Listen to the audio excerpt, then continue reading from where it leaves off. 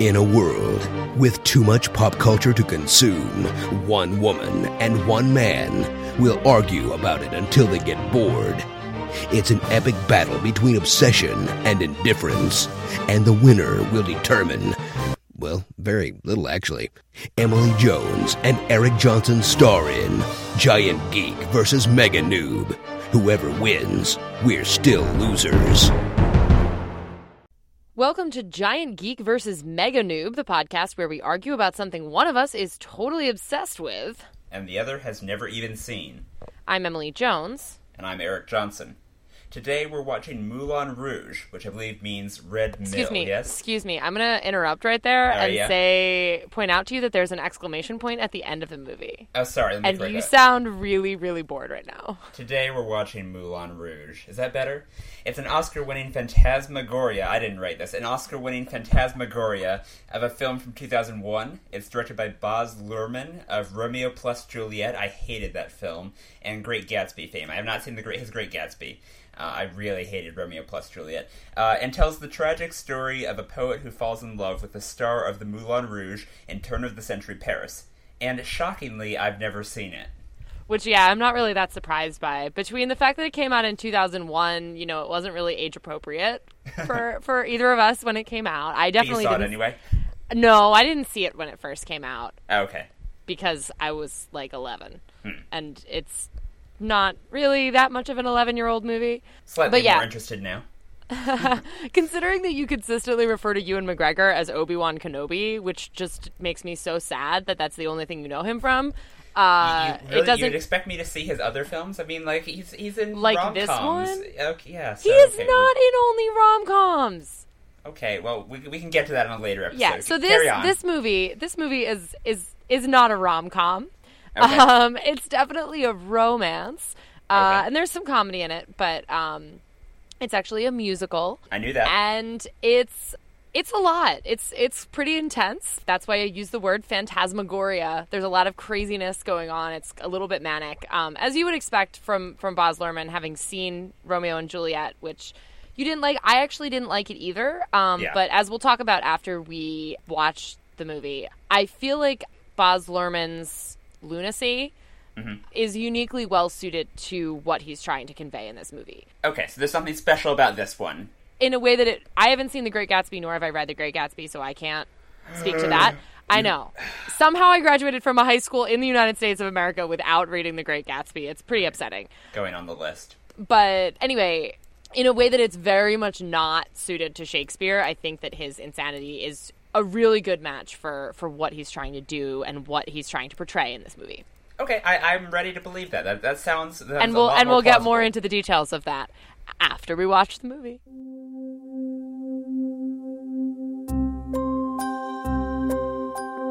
So right now, Eric and I are watching Moulin Rouge, the excellent movie from which this very music comes.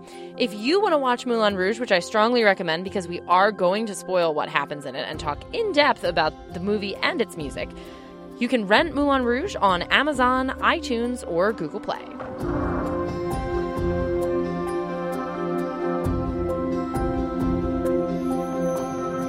And we're back. We have just watched Moulin Rouge. So, Emily, you were the geek this week. You love this movie. Why don't you start by telling us a bit about maybe one of your favorite things from Moulin Rouge? Okay, you continue to sound very unenthused, so that doesn't bode well. Anyway. You start. So, believe it or not, I'm not about to tell you that I love this movie because I'm a walking stereotype and it goes great with a big cry fest and a pint of ice cream. Although all of that is also true. Okay, so I think to understand what I think is so great about this movie, you need to understand some things about turn-of-the-century Paris, okay? Okay. So for most of the 19th century into the early 20th, Paris was the capital of European modernity, at least cultural modernity. Right. That's where the fashion came from, all the dances, all that stuff. Exactly. And everything was constantly in flux. It was a time and place of incredible upheaval. Everything was changing, from the government, which changed several times in France throughout the 19th century, to the geography of the city, to the fabric of society itself. The modern world brought all these wonderful things, all this technology, all these changes to the culture that were great in many ways, but it also brought some really terrible things. And it also brought this huge confluence of ideas and societies all into Paris. They all showed up all at once and all were in this big, giant, melding world of 19th century Paris. Well, this is where, like, the La Boheme, like the Puccini opera. Exactly. Where, I mean, that's the same time, right? It's around this 1900-ish? I believe so, yes. Okay. Cool. I don't know it that well, but... Right. So I feel like between so much of the Baz Luhrmann-ness of this movie conveys all of that stuff really well. The manic editing, the way the whole thing is like, it's never really real. It's always like sort of happening in Fantasyland. It's always kind of happening on stage, you know? It's surreal. Exactly. Surreal is a very good way of putting it.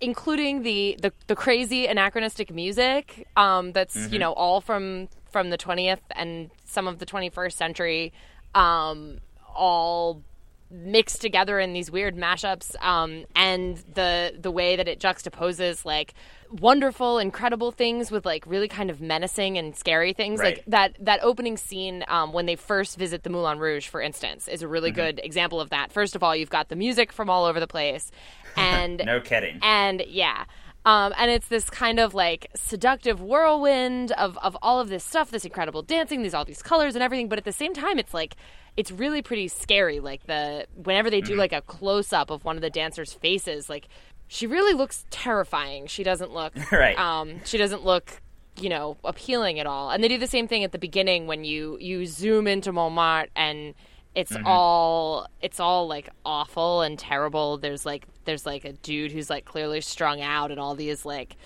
sad, wasting away prostitute types. And then they sort of restart when you go back to the beginning of it, and it's like all of this wonderful beauty, love, music, and it's like, I don't know, I just feel like it really conveys all of that really well to a contemporary audience that you know doesn't necessarily know that much about that time or think about that period of time in that way. I just think it does that really well. And I would agree with that. As the audience, as the new audience, I felt adequately conveyed to in that sense. I think, okay, so let's start with kind of sort of big picture and then draw down to smaller stuff. I think, as a whole, this will still count as a victory in your column, because I did not hate this movie. I did not hate it. However, that's not a ringing endorsement. I'm not sure if I liked it. So the thing is, let's start with things I liked. There were definitely multiple things I liked, and so let me bounce these off of you. The first was the sort of early, this is 2001, right, when the movie came out. So this kind of presaged mashup culture, or at least mainstream mashup culture, as I grew up to know it. I would say that's accurate. I don't know of very mainstream mashups from before this. Right. I mean, there's obviously, you know, clubs were doing this with of course, DJs, but you know, disco was based on that. But as a big, like, kind of the modern version of it, and I really like mashups. The mashup zeitgeist, if you will. Right. And like, you know, I remember, like, in college, you and I both geeked out over the DJ Earworm, the 2009 remix he did with all the pop songs that year. Eric. Yeah? We've been out of college for, like, 2 and 3 years, respectively, and we definitely geek out over that every year. Come on. Fair point. Let's not lie to our audience here. But you remember how good the 2009 was? It's on my iPod. Right, so it's on my phone, yeah. So anyway, I remember very specifically how much, you know, like I remember talking about that one. So you know, you know, I like mashups, and I like the fact that this was ahead of the curve on that. I give that a big +1 for that. Another thing I liked, kind of from the artistic side, was the composition of this. I think that, as promised, this the direction and the cinematography were a much better fit for this source material than for Shakespeare. I thought the Baz Luhrmann's direction it definitely worked a lot better here. There's sort of a, as you mentioned, this surreal element, and it also kind of reminded me a bit of like a comic book. Like, every shot was framed very carefully, and there's the sort of cartoony way that people move and everything. And there was a trick that he used a couple times that I really liked, which is sort of the selective color palette, where it's not really in black and white, but their colors are muted except for the few things he wants you to focus on, like the red mill from the Moulin Rouge, or Ewan McGregor's face, or whatever. Mm-hmm. And the way the color palette changed from, again, when I the same thing I referenced before, where you zoom into Montmartre, which is the area of Paris where the Moulin Rouge is, and the first time you do, it's like, again, it's not quite black and white, but it's very like sepia, dark, everything is terrible, and then the color palette completely changes. It's still not to a real world color palette, but it changes to convey brightness and excitement and everything. Right, which is kind of the narrator's perspective, where the first time we go through, we see the CD side of it, but then when he's telling the story, he talks about coming to this the neighborhood, and when he's describing it, as you're saying, it's more colorful, and it's kind of his perspective, right? He's come to this place for the first time, he's so surprised at how the Bohemian culture, he's learning about it. So that was, I thought, a very smart way to basically do the same fly through of this neighborhood, but from two different perspectives. So kind of the artistic composition I liked. And then the last thing that I have in my notes is kind of like a pullout that I liked. Obviously, there are little things along the way. Was the ending, was sort of the show within a show thing. Even though it was obvious, like, for a long time that, of course, this was going to be the show within a show, that was going to be the big climax. And, of course, it was obvious Since they said that in the musical number where they told you what the plot of the show within a show was going to be at the beginning. Yeah, pretty much. Yeah, they did it halfway, half an hour into the thing, and then it's like, okay, well, hour and a half till that happens. No, but, and of course, the Nicole Kidman, of course, spoiler alert, obviously, she dies on opening night. Well, that is a spoiler. That's also, like, the first line of the movie. True. This story is about love. The woman I loved is dead. Very true. No, that was not a surprise, but the circumstances of it. I mean, it was kind of very obvious that, of course, they were going to do the big show, and then she was going to die that night. That seemed kind of like expected, and yet at the same time, I thought they executed that last scene very well. That last kind of the whole ending of doing the show and the backstage and the two overlapping and then him leaving and then overlapping again. I thought all of that was a very, very well done ending to this, and a downer, but still very well done. It is a downer, although he goes on, he writes his story, and it gets turned into this wonderful movie. So obviously, all of that's real. Right. So those are the things that I read, and those are the things I liked. I'm scared for the next part of this sentence.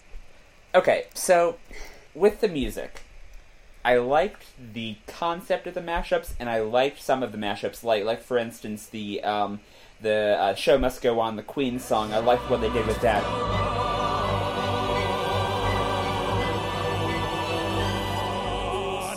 My heart is breaking. My makeup may be flaking, but my smile still stays on. The show must go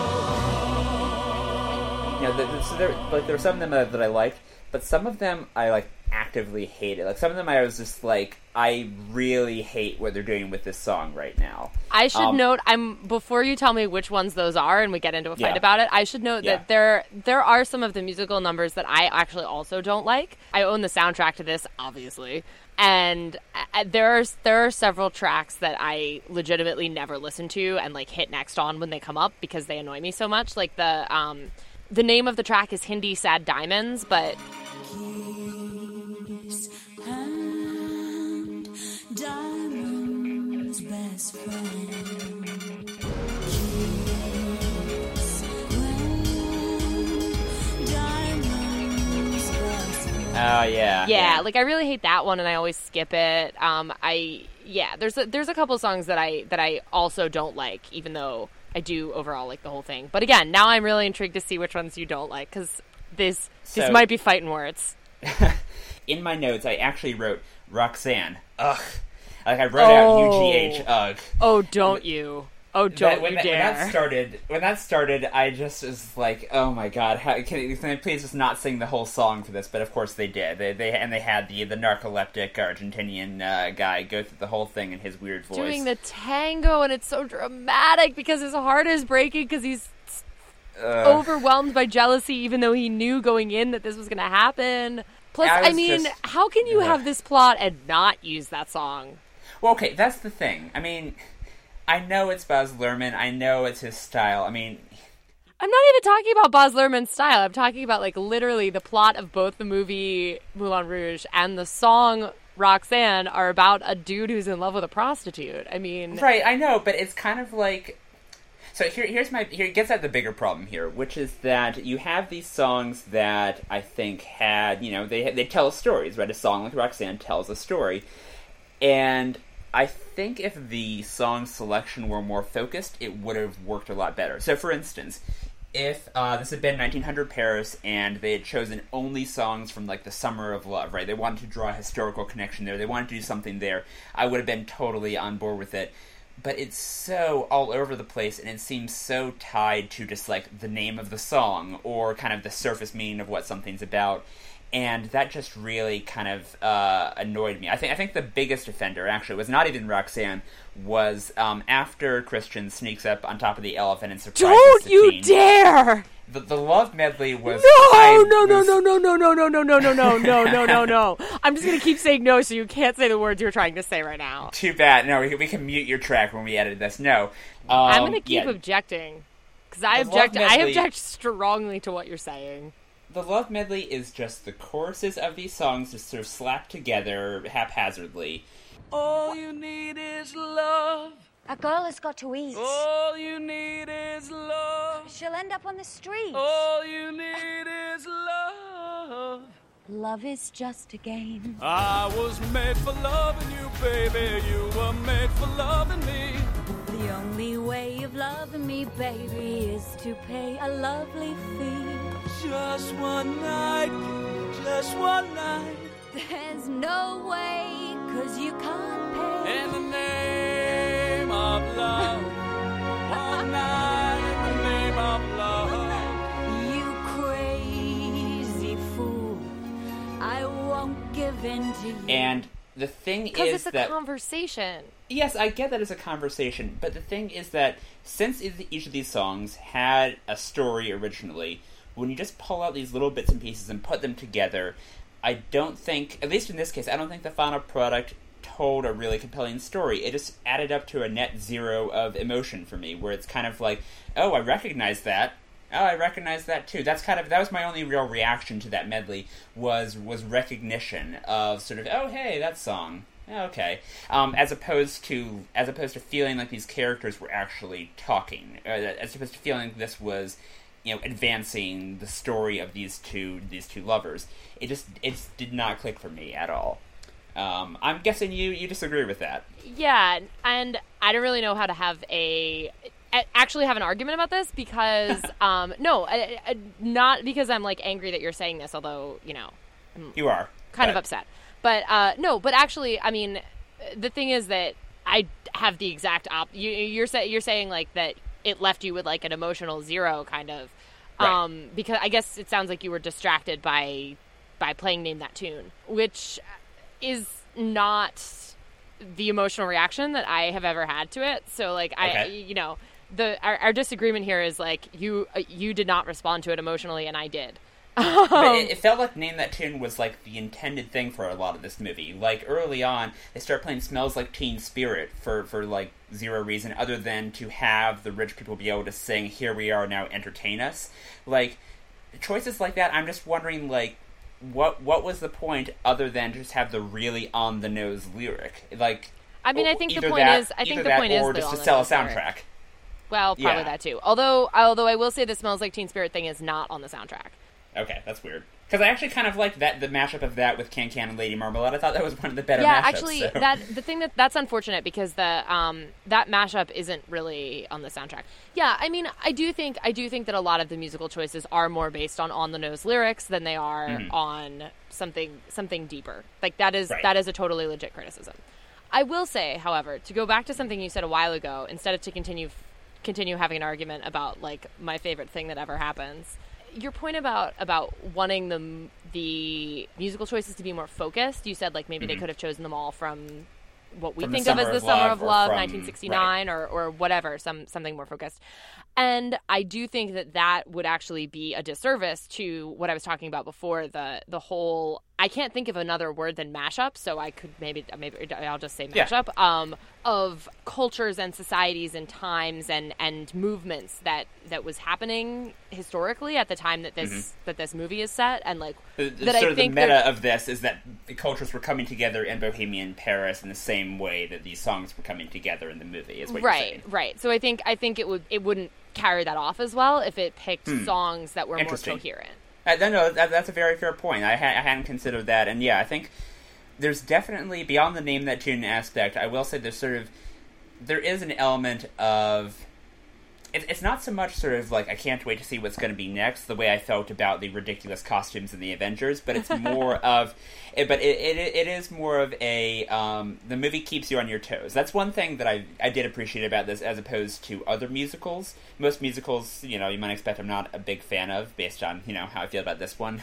But a lot of other musicals, I think there's a lot of padding. There's always songs that are just kind of there just to be songs, just to give, usually the songs that get cut from the movie version, because they're just kind of like, eh. But I guess my point is that, this movie does keep on moving quickly. There's never despite really... being like 2.5 hours long. Right, despite being a long movie, I never felt, like it was... Well, actually, no, that's not true. There was one song that was totally padding, the I'll Fly Away song, the one right before the Love Medley. One day I'll fly away, leave all this to yesterday. What more could your love do for me? When will love be through with me? That was just... That's supposed to be her like character statement. I know, but she had already, in the scene before, she'd already had a bird cage in her dressing room and turned to the bird and said, "We'll fly away." It's kind of like, okay, cool, done, move on. Yeah, that's fair. But anyway. That's also, I could be mistaken, but I believe that's one of 2 original songs in the movie. Yeah, that was the other one. Come What May is the big... Oh, I actually kind of like Come What May. You better like Come What May. Yeah, no, that was a good song. Or else I might be flying out to San Francisco. Slap me in the face. Yeah, pretty much. One Day I'll Fly Away is all right, but it's like it was kind of boring. Nicole Kidman needed a ballad because Ewan McGregor got to sing your song, sorta. That's true, yeah. And then she mostly had to like squeak your song when she was trying to like scramble, which was kind of weird. Yeah. I actually kind of like the way that scene goes, where like he sings it and like totally stops her in her tracks, when he sings that song, and then she has to kind of twist it around into this dark, awful, seductive thing as she's like on her knees in front of the Duke, and it's just like it's a little bit funny. What is? This feeling inside. I'm not one of those who can easily hide. I don't have much money, but if I did, I'd buy a big house where we both could live. I actually really like that. I think it sums up a lot of what happens in the movie, and it conveys a lot really well. Yeah, no, I like that scene. That was that was one of the first points after. So that was like, first there was the sound of music, and then I think that was the second song where they started going. It's like, oh, okay, I guess that's gonna be the movie then. The movie is gonna be Ewan McGregor just really, really earnestly bursting into beautiful songs at the ideal moment. Yep. No. We can get back to me being a drastic stereotype and liking this movie with that comment. Well, I mean, that's just kind of a musical trip. I don't think that's really a problem. That's just kind of an observation. It's like, I don't think that's a problem either. you have to have characters burst into song for the sake of a musical. So I'm willing to look the other way on that one. But like just sort of on the topic of the on the nose thing of picking these songs solely for like one or two lines that are really just like in other musicals, there are some musicals that I like. I think my favorite is. I think my favorite is probably, actually, this may make me sound super immature or something, but I really like the Disney version of Beauty and the Beast. I think that's a very well-told musical. Yeah, and the reason why I think it's so good is that every song has a specific purpose, and every song tells the story in a way that dialogue could not. And that's really comes down to my problem with sort of the picking the songs for the lyrics here, is like, if you wanted to reference a song, fine. If you wanted to use those words, fine. I guess I'm just not convinced as to why they had to actually sing out the songs these lyrics are from. In terms of just the whole why of it, other than what you're saying, which I do understand. I get the meta of mashing up these cultures like culture was being mashed up in Bohemia.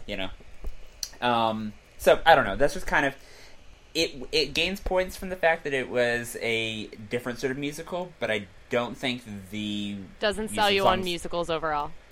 Right, it didn't totally cohere for me. So, but that's a very personal thing. I mean, obviously, it's a very popular movie, so it's not like my opinion really changes anything for any of the my many opinion of how much I love it. Yeah, and the other thing that I kind of wanted to bring up was the motives for some of these characters.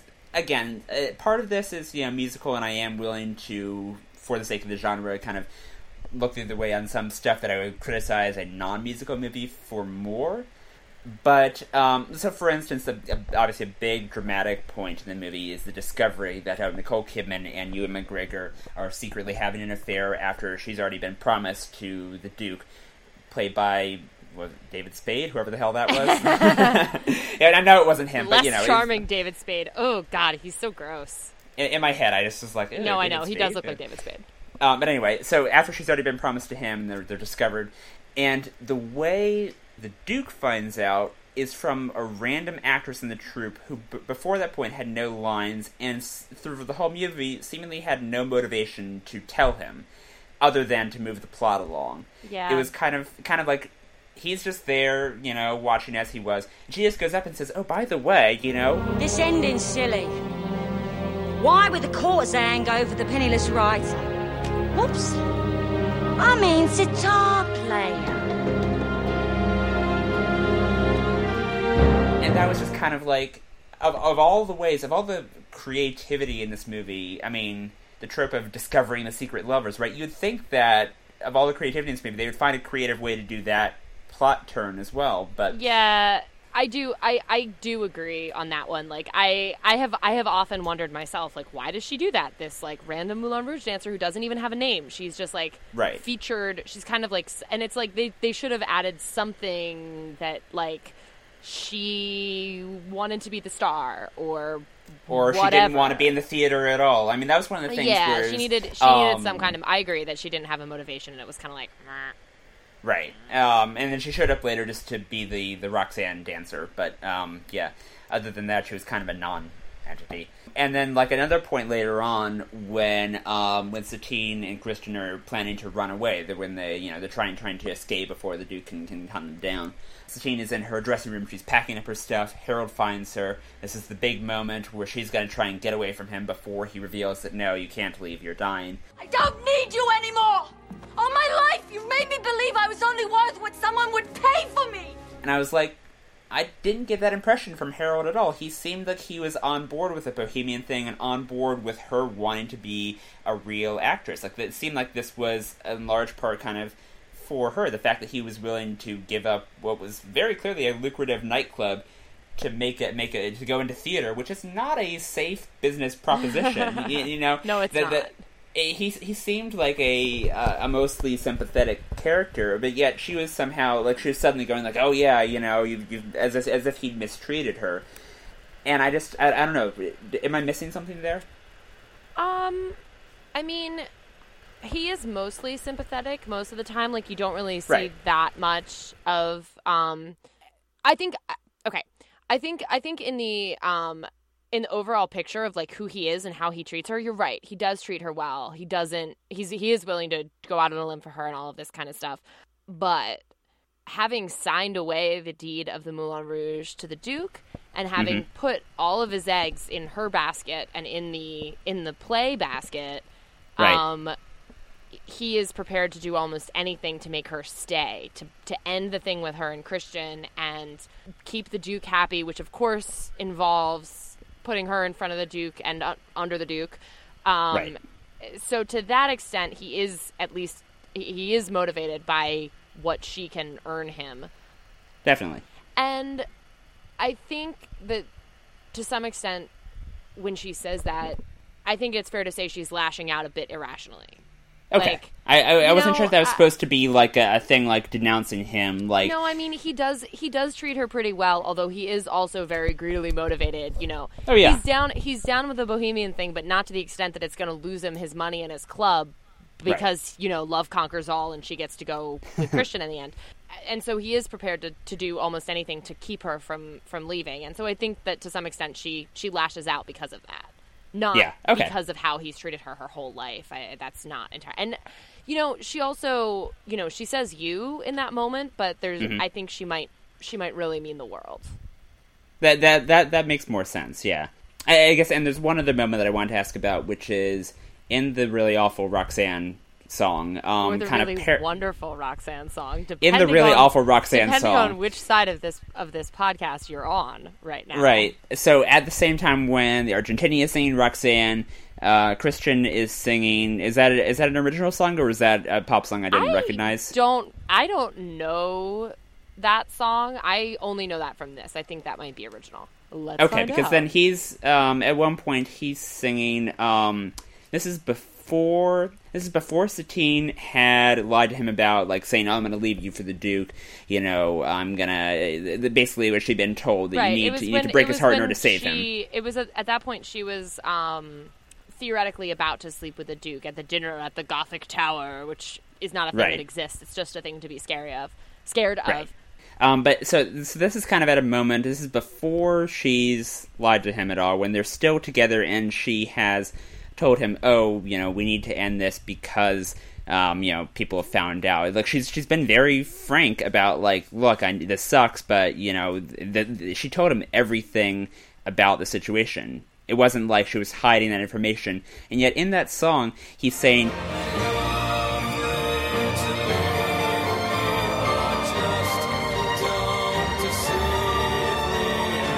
And I'm thinking, look, she didn't deceive you. She told you 100% of the truth, and you know, and then it's only later that she's lying about her affections for the sake of his benefit, by the way. But you know, it seemed kind of just whiny is the thing. Like, I know he's bohemian, he's motivated by love, he's overcome with, you know, he's very into sort of the concept of love, and I get that, but it was just.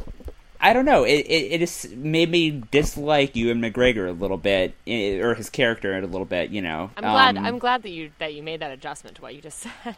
Yeah, and to maybe dislike Obi-Wan a little bit. You know. No. So I don't know. And there are other points, kind of with throwaway lines and stuff, where he's just kind of like, okay, we get it. You're jealous. I mean, just move on. He's a little annoyingly possessive. But he's also in love with her. I know. And she's in love with him, and ultimately, she really doesn't want to sleep with the Duke. Yes, I know. And Duke is like keeps turning out to be nastier and nastier the more you see him. Like, yeah. Talk about cartoony character. The more he's challenged, the worse he gets. Satine will be mine. It's not that I'm a jealous man. I just don't like other people touching my things. And like destroy his hat at the time because he's so angry about it. He's a dangerous man. Yeah. I think that's what I have in my notes. Oh, yeah, last question I have for you. Did the gun hit the Eiffel Tower? Is that what happened? Yes, it did. Okay. That's Because all. I was just wanted to ask. It's all a fantasy and a stage I know. production. I know. Okay. All right. Any other thoughts before we go? No, because now I just have that line from El Tango de Roxanne in my head, and I'm probably going to listen to it. So. All right. Well, I'll let you go off and go listen to your soundtrack. I'm overall probably going to thoughts. go back to watching more Doctor Who, to be perfectly honest. But yeah, you're almost done with season 4, right?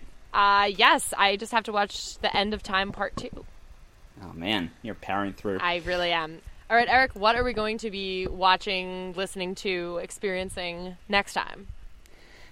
We are going to get a little bit of an antidote to all the musical stuff, all the touchy-feely, romance, human emotion stuff. We're going to watch a movie about giant robots fighting giant monsters. It's Pacific Rim. We're gonna watch Pacific Rim. So no emotion whatsoever at all. There is some emotion. There's definitely some emotion. Just not exactly on the level of Moulin Rouge. I would say there's a... You mean there's a movie that's less melodramatically romantic than Moulin Rouge? Okay, there's some melodrama in Pacific Rim. We'll get to that when we get to that. Okay. That's what we'll be watching next time, and until then, where else can we find you online, Emily? I am on Twitter at EJ Reports. And I'm on Twitter at HeyHeyESJ. All right, that sums it up for Moulin Rouge, with or without an exclamation point. We'll see you next time. Oh, there is an exclamation point. Maybe a period. Moulin I don't know. Rouge! All right. See ya. Bye!